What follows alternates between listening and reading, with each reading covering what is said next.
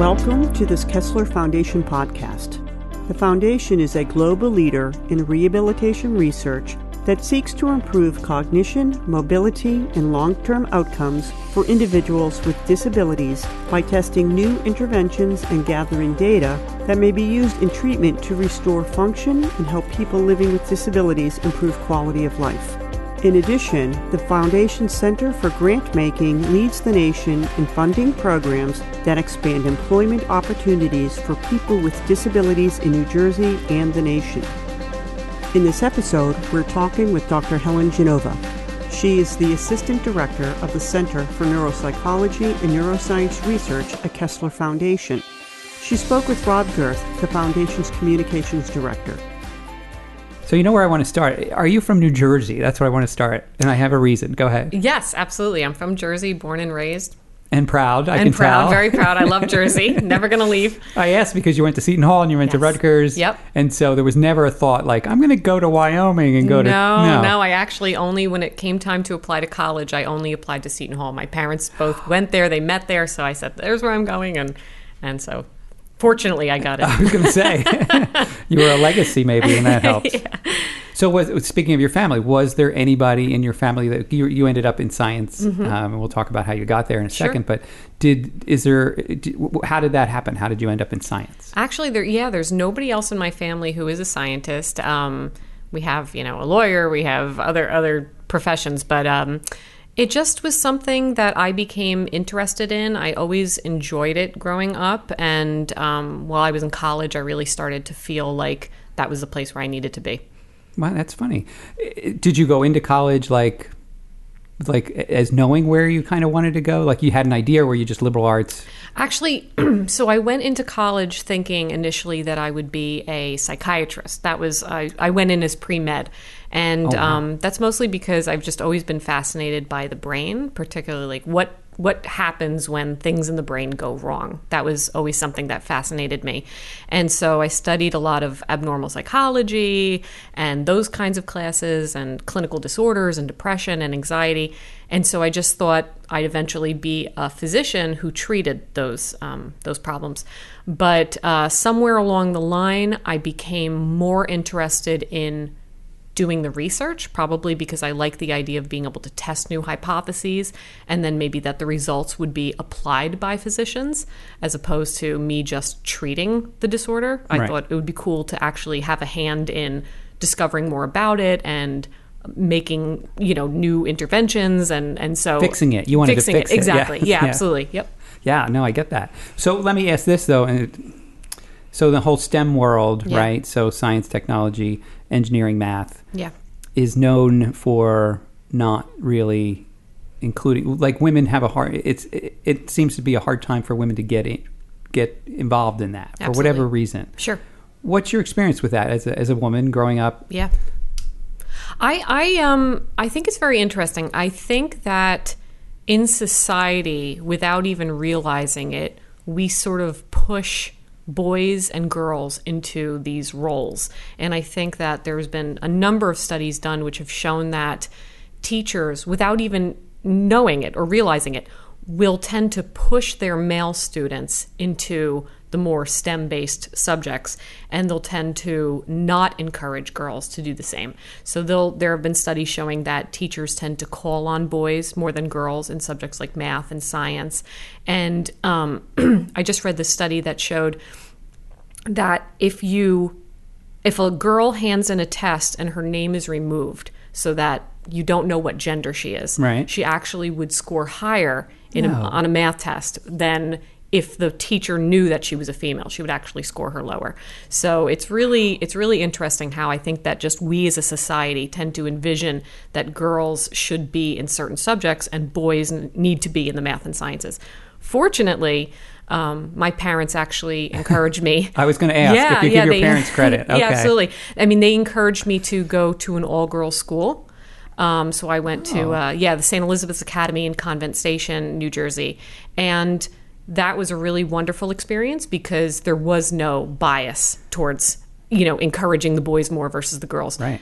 It forced the girls to have a voice and to exceed in whatever subject they wanted to and not have to worry about coming behind a boy in class or not getting the opportunities that the boys were given. We just got to choose what we wanted to exceed in. So now I wonder if anybody's done a study on that. Like women that have gone to all girls schools, is there a higher percentage of them involved in STEM or not? That's a really good question. I don't know. One thing I will say is that I went back to my high school last year to speak at Founders Day. Right. And I got to see some of my classmates and what came of them. And they were all really successful professional women, not necessarily in STEM, but just above and beyond in terms of their success and professions. So that was really exciting to see. Yeah, that's cool. If you want to work on that study, you can have that. I'll give that to you. Okay, awesome. That's yours to do. So Seton Hall, tell me about that. So your parents obviously influenced you a little bit. Mm-hmm. So why psychology again? Why was that? Again, I was just interested in the brain, and growing up just becoming fascinated by why people act the way that they act, and is there something that happens in the brain that makes one person act one way and another person act a completely different way, even though, for example, they were raised in the same household. So I was just really fascinated by why and how the brain influences behavior. And that was really why I studied psychology at Seton Hall. But I always felt like there was a little something missing. I wanted the science aspect of it. And so at the same time, I was taking a lot of science classes. And in my senior year, I decided to combine science and psychology and really focus on neuroscience. So that was when I started to look into applying to graduate school and looking into becoming a scientist in that field. It's interesting because it's not the first time I've heard this story from someone in your position where they started out studying psychology and then got so involved they wanted to go to the neuroscience. I wonder what it is about you scientists, you researchers. I don't know. I think maybe there's the wanting to look at the mechanisms in the brain as opposed to, psychology, you're studying behavior, you're studying the phenomenon, but to study neuroscience, you're looking at what specifically is happening in the brain that causes the things that we see in psychology. So then at Rutgers, what was your focus? Did you have a focus there? Yes. So I started, I went into the neuroscience program at Rutgers, and I focused on cognitive neuroscience. So I was looking at neuroimaging of clinical populations, such as multiple sclerosis and traumatic brain injury.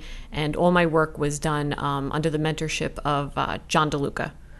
Oh, yeah. Now, was that before he was senior VP of research and training here? Yes, absolutely. So in graduate school, John was actually my advisor. So he was the director of the neuropsychology and neuroscience lab, and at Rutgers at Kessler. Oh, at Kessler. Okay. Yep. And then I was given the choice of which professors I wanted to work with most closely, and I approached John and just said I was really interested in his research and could I work with him. So he took me on and he became my advisor throughout grad school.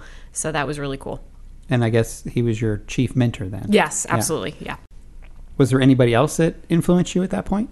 Yeah, I think there was one other person that I would say had a real influence on my wanting to become a scientist, and that was back when I was at Seton Hall. There was a professor there named Dr. Matthew Petersheim, and he was my chemistry professor. And it's interesting because when you're a biology major or a chem major, the most intimidating class is organic chemistry. And everybody is terrified of this class. Nobody wants to take it. Even communication majors are terrified of that class, even though they're never going to take it. They're like, I don't want to get anywhere near that book. You just look at the book You look at the book and you get scared. That's crazy. Exactly. So he was my professor in that class as well as other classes. But he just approached science with such a passion and a joy and an enthusiasm. And he was so supportive. And he actually, at Seton Hall, he started a scientific conference that had never existed before he got there. So he told the directors of Seton Hall, I think it's important that science be put at the forefront of what we're doing here. So he formed this scientific conference that was going to be held annually, and I actually presented at it when I was at Seton Hall, and I just recently went back as a mentor, and I had a student who was presenting her research at the exhibition. It's called the Petersheim exhibition because sadly he passed away while I was at Seton Hall. Yeah, so it was a real real loss for the community. But wow. So you've taken up the mentorship reins then. Yes. You're doing that now. That has been one of the most rewarding parts of being a scientist, I think, is mentoring the next generation of scientists coming up. And that has been so exciting, to take the skills that I've learned as a student and help other people achieve those skills has been really rewarding. And I guess other than the emotional satisfaction of helping somebody, I guess you get something out of it because the young folks, they bring something to the table too, right? Absolutely. Well, they have a lot of energy. They have a lot of new ideas and a lot of skills that they're learning, and they're innovative and they're creative. And so I love that aspect of my job, is working with the younger generation and seeing what they can bring to the table. And here we do a lot of that. I mean, there are a lot of RAs that are involved in our research. Is a huge percentage of our employees are. Absolutely. Our research assistants, we have interns, and then also our postdoctoral fellows have been, all of them are amazing. So how did you, since we're talking about Kessler Foundation, how did you end up at Kessler Foundation? I'm sure it has something to do with John DeLuca then. Yeah. So John, after I graduated, I was really sad to think that I could just stop that line of research that he and I were doing together. I really wanted to continue to study individuals with multiple sclerosis and also to continue to learn from John, because he was a huge influence. He was always pushing me to be better, to step outside my comfort zone, to be braver as a scientist. So I really wanted to continue to work with him. So after graduating, I just asked him if there was something that I could do at Kessler, and he and Nancy Cervellati offered me a position. So I started working as a research associate, and the rest is history. As they say. Yes. So you do a lot of work studying cognitive issues. Yes. In patients, in subjects. Mm-hmm. Especially around the topic of MS and multiple sclerosis. First, define what that means, cognitive issues. What are you looking at? Sure. So cognition is literally any process that's going on in your brain that helps you think, make decisions, do things. So, for example, if you are reading the newspaper, it's a cognitive process. If you're deciding whether you're going to have turkey or chicken for dinner, that's a cognitive process. So literally anything you do during the day that involves thinking is a cognitive issue. And people with MS tend to have certain cognitive problems. So slowed thinking, they'll tell you, I just don't think as quickly as I used to. Things seem to be sort of slow for me. Executive functioning problems, so having trouble with deciding between one thing to do versus another, trying to inhibit something that they should be inhibiting.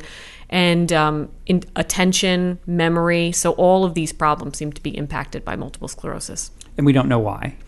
Well, we do know that it's due to neuropathology. I think that there's a lot of issues concerning the white matter tracts in the brain just being attacked by the immune system. And so that is definitely a contributor, but I don't think we have a full understanding of why they experience the deficits that they have. And then what is, tell me if I'm repeating the question, but social cognition, is that a different piece of this? Go ahead, tell me about that. Yes, absolutely. So social cognition are the mental processes having to do with navigating your social world. So right now you and I are talking, and if I were to smile at you, you would smile back. If I were to shake my head no at you or look upset, then you would respond appropriately. So it's literally any type of process in the brain having to do with your interactions with someone else. It can be understanding the emotions on somebody's face. So if you walk into a restaurant and you see your friend is waiting for you at dinner and they're looking angrily at their watch and looking back at you, you might say, "Oh, I'm sorry, I'm late," you know. Right. And it's also understanding the beliefs and the thoughts of other people. So, for example, if somebody, let's say you stepped on someone's foot and they said, "Oh, gee, thanks." You know, because you understand what they're feeling, that they're not truly thanking you. Right. That's their way of being sarcastic. But that is actually a skill that can be impaired in people with MS in terms of understanding other people's emotions or what other people are truly feeling. That is something that can be impaired in MS and other clinical disorders. So that's the area that I really focus on now is social cognition. And is that called social blindness or emotional blindness? Or? Emotional blindness is a term that people have started using describing this research. I don't actually love the term because I think that people with MS, it's not that they can't identify the emotions of others. It's not that they can't understand the beliefs and the feelings of others. I think that it may take them longer, and I think they may find it more difficult. But I don't think that they are, quote unquote, blind. So I think it's something where we have to study it in a bit more of a nuanced way. It's not a yes or no. It's not like they don't know when people are sad. Of course they do. But it may take them longer to understand if someone is sad. Yeah, and words are important to me. I mean, absolutely. You call something, if you put a term on something, sometimes that slants not just how people react to you, but even slants the research you're doing. Absolutely, and I think too it's important to be accurate, because I think when people hear the term emotional blindness, they get a sense of what that looks like, right? And they may envision somebody who just totally is unaware of other people's feelings, and that's just not the case in MS. I think it's not a black or white; it's a way more of a gray area that we're studying. So with this giant gray area in front of us, sure. How do you study? Like, how do you even think of a way to determine? Because I guess you're trying to get at the root cause. Sure. So what path do you go down? And you can talk about some of the recent work that you've been doing too. Absolutely. So we have a variety of tests that we use. So we've been using, there are some paper and pencil or some computerized measures where you have a participant come in, they sit down in front of a computer, they look at a picture of a face that's showing an emotion, and you ask them, which of these emotions is that person displaying? So that's a really easy way of going about it. I don't know how applicable that is to real life skills. So there are other tests that you can use. We have tests that have them looking at videos of actors talking, and then they have to identify what the feelings are of those actors. That's a little bit more real life. So those are the measures that we use generally, is either pictures or videos of actors showing an emotion and then asking people with MS or TBI to tell us what they feel those people are feeling. Now, I've done some interviews about spatial neglect, and the question I asked is, do people with spatial neglect know they have spatial neglect? And the answer is not necessarily. And, right. So I'll ask you the same question. Do people with these cognitive issues, do they know they have them? Or can you tell them they have them and they'll be like, oh, I get it? That's a very good question, and I don't think the answer is all that clear. I don't think that anybody walks around with the awareness that they're not understanding other people's emotions. I just don't think that that's a thing. I think that they may be experiencing interpersonal issues. So, for example, somebody with MS may feel like they're not connecting with their friends anymore. Maybe they're having difficulty with their significant other.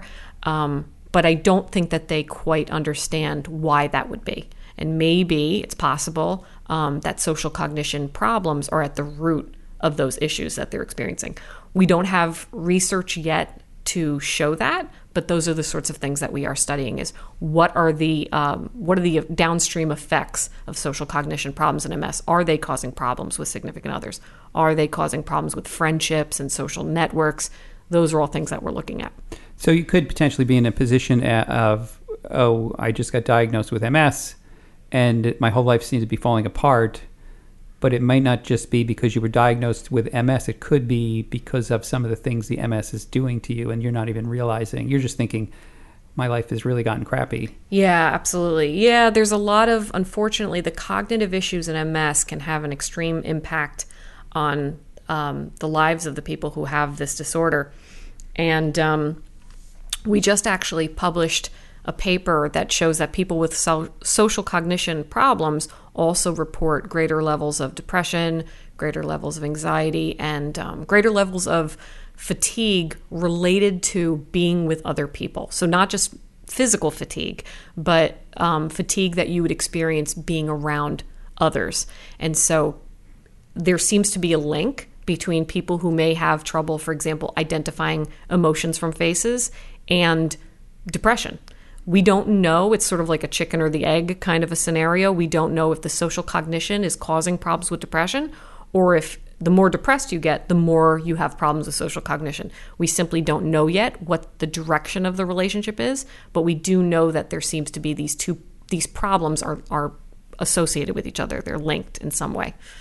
And my Bachelor of Arts degree tells me that maybe the fatigue is also coming from having their brain having to work overtime to try to figure out what's happening in front of them. Absolutely. I mean, if you went to a party and you simply had trouble connecting with everyone there, if you really felt like you weren't quite getting it, you weren't understanding, for example, if somebody told a joke and you just didn't know why it was funny, but everybody else is laughing, so what do? You have to pretend to laugh, or maybe you don't.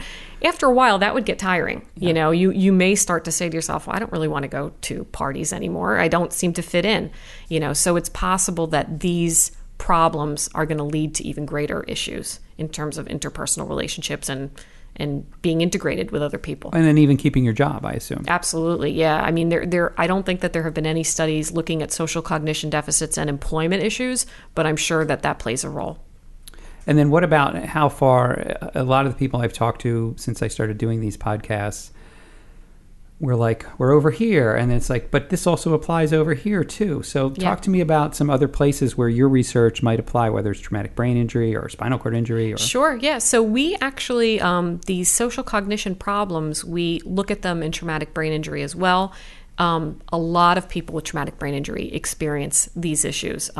If you talk to a caregiver or a significant other of a person with traumatic brain injury, and you ask them, what kinds of problems are you and your and the person you care for, what are you guys facing?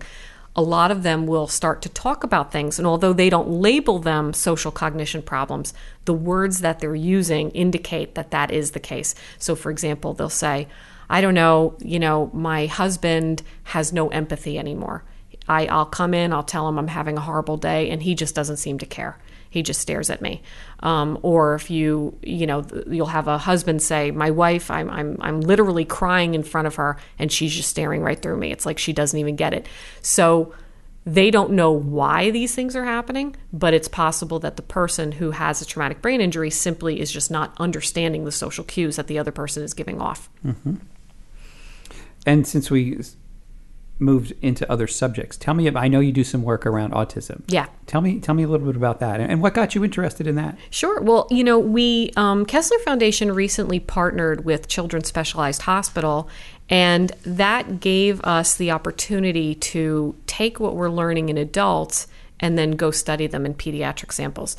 So autism is a population that I was really interested in, particularly because one of the defining characteristics of this disorder are social cognition issues. Mm-hmm. They do have a lot of problems in the social domain, whether it's understanding other people, whether it's acting appropriately in social situations, picking up on social cues that other people are giving off. It is just something that people with autism tend to have difficulty with. So it was a pretty easy movement from my work in MS and TBI into the autism world. It was like a pretty easy transition. So that's how I got interested in that population. So tell me about some of the work that you're doing then. Sure. So we recently got a grant funded by the Governor's Council of New Jersey, and it is to apply a virtual reality intervention to improve job interview skills in adolescents with autism. So the really exciting thing about that is kids with autism can have so much to offer society. I mean, they're smart kids. They can have talents, skills, etc., all these things that they can offer a place of employment. The problem is, because of their social difficulties, they may never get in the door. And a lot of that happens at the first step, which is the job interview. Mm-hmm. So when you go into a job interview, you have to know how to sell yourself. You have to be polite. You have to be socially appropriate. You can't come in and If you say to somebody, so tell me about yourself, you can't give an answer like, well, I had an argument with my mom this morning because I didn't let the dog out. Like, you're not going to get very far on a job interview. So you have to know what topics are socially appropriate during a job interview, what topics to definitely stay away from. And it seems that kids with autism find the job interview particularly difficult. This is an area where a lot of people with autism have identified as a problem area for them, something that they would like to improve in. So what I did was I partnered with some scientists at the University of Michigan who had developed a virtual reality intervention called the Virtual Reality Job Interview Tool. And that project was actually funded initially by Kessler Foundation. And we paired together. This tool has been used in adults with autism and adults with psychiatric disorders such as schizophrenia, and it's shown to be really effective in improving job interview skills. So what we decided to do was take it, use it in a school system. So we actually went into a school system. We gave it to a group of teenagers, and we looked at whether or not it was effective in improving job interview skills. And our initial findings show that it is very effective. So that is really exciting. I'm really excited about getting that work published. And then we have a follow-up study, like I said, that was funded by the Governor's Council to get a larger group of kids. We're going to look across different school systems, so not just looking in one school, but looking across multiple schools in New Jersey. So I'm really excited to continue with that research. So the kids, you would put them through the training. Yes. And at the other end of the training, you would evaluate them like a before and after you do? Yeah. So what we do is we actually do a mock job interview where we have one of our staff members sit down with them, ask them questions as if they're really on a job interview, and we record that. And then we do that after the intervention to see if people have improved pre to post. So normally I would assume this kind of training would happen with role play. Sure. So explain to me like what the virtual reality piece of it is. Like, what does that look like? Do you actually put goggles on? Do they? So we don't put goggles on, but you're right. Role playing has always been sort of the gold standard to help people prepare for job interviews. I know that I've even done that, where I've sat down with someone that I trust and tell them to ask me questions so I could practice answering them. It is certainly effective, but it is expensive if you're doing it with, for example, a therapist, because some therapists would be willing to do that with you. It can take up a lot of time. And also, there's a certain amount of bias that occurs in that, let's say you were role-playing with your mom, right? She's not going to be hard on you, right? You don't know my mom. But if you're interviewing with your mom, you're probably going to get the job.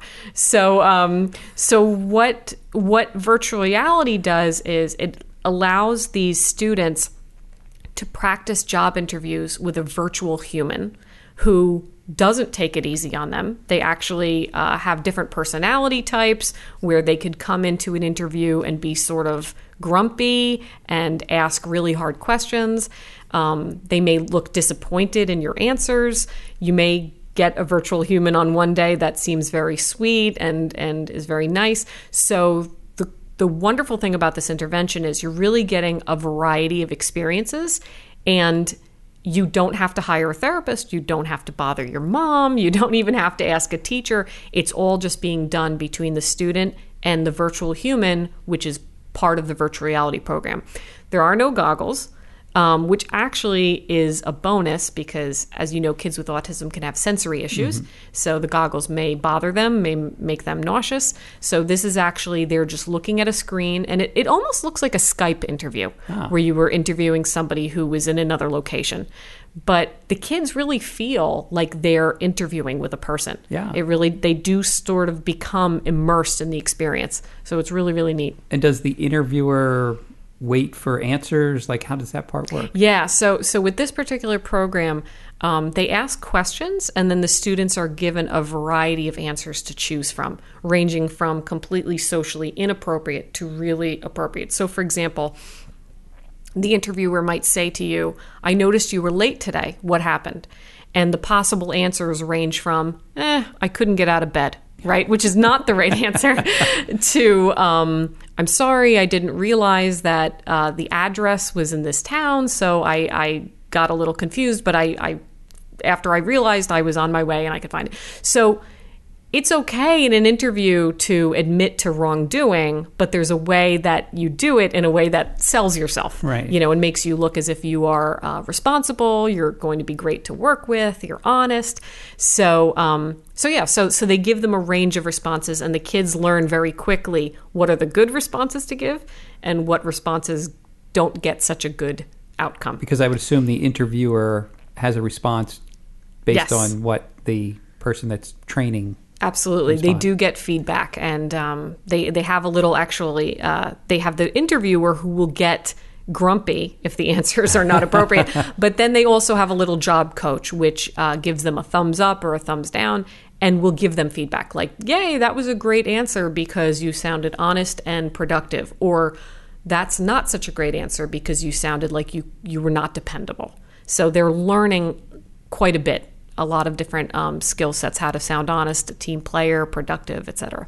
And right now you're gathering data to see if it's effective, and then I assume you would roll it out at some point? You said you're going to expand it to other schools for part of your testing. Yes. What would be the ultimate, what's the end use? Yeah, so the ultimate goal, I think, is to get the results out there so that school systems, for example, know that they can begin to put it into their curriculum. A lot of schools, especially for children with special needs, may have transitional programs where they're training kids how to go out into the job market. So this could be definitely one aspect of their education, could be training with this program. So that's definitely one end goal. You can also access this program privately. It's the kind of thing where you could log into the internet and to buy a license and to practice at your own comfort level.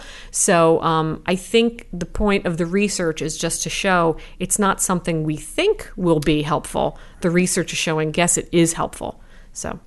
And where do you think the whole virtual reality thing is going to take you? You're kind of in the forefront with this. I really love the virtual reality stuff. I think what's really wonderful about virtual reality is, as a scientist, we use a lot of tests, and the tests are, sometimes they're paper and pencil tests, sometimes they're computer tests. Most of the time, they're laboratory tests, meaning we have no idea how they translate into real life. Mm-hmm. So for example, if you tell me you're having a problem with your memory, and I say to you, okay, I'm going to give you a laboratory test. Remember these 10 words, and dog, horse, orange, apple, and then I ask you to recall it, and you have a problem.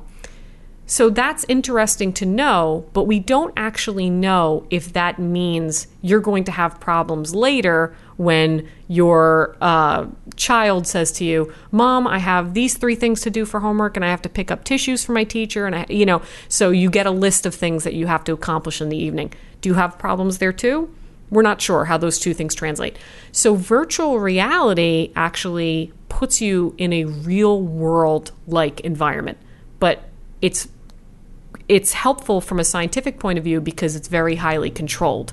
We can control what aspects of it that we want to control. So it's not totally real life, but it mimics real life so that the person feels as if they're doing something that's more like what they would do in a day-to-day situation.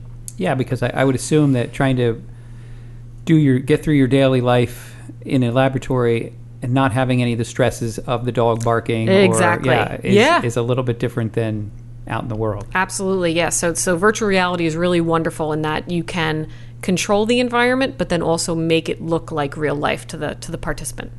So what do you think technology-wise? Virtual reality we talked about, but what other technologies are you seeing in the future?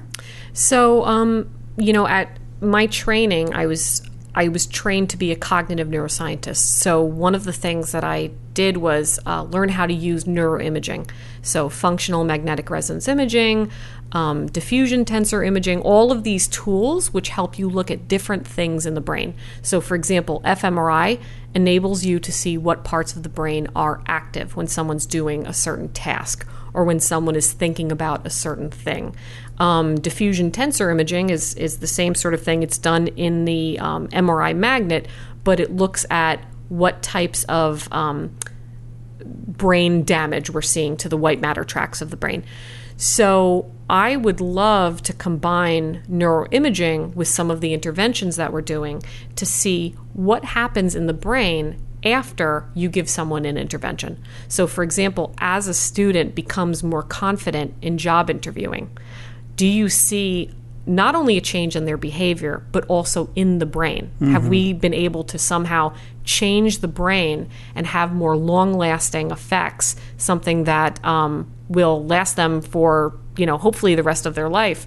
So I think those are the sorts of questions we can answer with neuroimaging. So I'm really excited about that part too. And is the neuroimaging at a spot where it can keep up with that? Oh, I absolutely. I think that there's a lot of really cool stuff that's up and coming with neuroimaging. For example, there's machine learning you may have heard about with neuroimaging, where you can actually use these brain activity measures such as fMRI or MRI, and you can predict who will benefit from an intervention. Because not every intervention is going to help every single person. But you could look at someone's brain activity at baseline, and then using machine learning, you'd be able to identify, will this person benefit from an intervention? Yes or no. And that's happening now. I think that's something that we could definitely start doing. So that's a really innovative application of imaging. And I guess I know here at Kessler, we're in the midst of real-time yes. MRI, yes, which I guess also is going to help identify things in a faster, better, and there's my scientific words again, faster, better way. You say it better than me. Go ahead. Sure. Well, real-time fMRI is going to allow us to look at the brain. When you typically, historically, when we used fMRI in the past, you put the person in the scanner and then they leave the scanner and then you analyze the data, you look at the data. So you're sort of looking at something that occurred in the past. With real-time fMRI, you're looking at the data as it's occurring. And then the cool thing is with something like neurofeedback, you are giving the participant a job that they then start to learn how to control their own brain activity. It's not something that I do, but it is something that I've been reading a lot about. I think it's really exciting in that people can actually, like for example, calming yourself down. If you were having a really anxious moment, you could use neurofeedback to learn how to calm your brain down. And you would be looking at your own brain activity and actually saying, okay, what do I need to do to make this brain activity go lower, for example? Yeah, good. That's great. What about, we've been throwing research subjects around like they're fish at a fish store. But I assume that's a tough part of your job, is getting people to volunteer. Yes. To get involved in the research. Yes, absolutely. Yeah, it can be very hard because we are asking a lot of them, I think. One thing I want to say is that we are so appreciative of anybody who volunteers to be in our research, because we're doing this for them. We're doing this with them as our partners. So I truly appreciate anybody who gives up their time to participate in our research.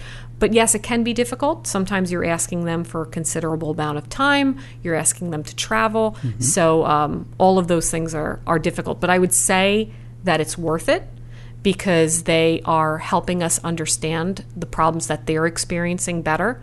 And one really, really cool place that I think research is going, more and more, we as scientists are asking the people with these problems and with these disorders, what research do they feel is meaningful? It used to be historically research was just done to somebody with TBI and they just had to take our word for it. This is going to help you, But I think what we're doing now is we're actually asking people with TBI, is this what you want? Is this something that you feel is important? And that is really exciting. And I've seen that grow more and more in recent years, that we're partnering with the people we're studying. We really want to know their feedback and what they think is important. That's cool. And of course, if you go to KesslerFoundation.org, in the upper right, there's a big button that talks about, that'll help you find what studies we have available right now, and even for healthy people. Absolutely. We need that as well, control studies. What are you excited about right now? Like what in what you're doing or what you're reading in the other research, what makes you go, oh yeah, that's cool. I want to keep doing this. I think, my work with all of the populations that I study with MS and TBI and autism, I think anything that involves treating a deficit and seeing if people improve, that's what really makes me excited. Because it's not just studying a problem; it's trying to fix a problem. Kind of going back to exactly, going back to why I originally got into this. I didn't just want to study the problem; I wanted to see how we could make it better. And so, for example, in autism, the thought that you have a really talented high school kid, right? So just imagine a kid in high school who is exceptionally smart, maybe has an awesome sense of humor, and would be amazing at a particular job, but he just can't seem to ace that job interview. The thought that after this intervention, he can actually go in there, sell himself, and have the people say, yeah, we want to hire this guy.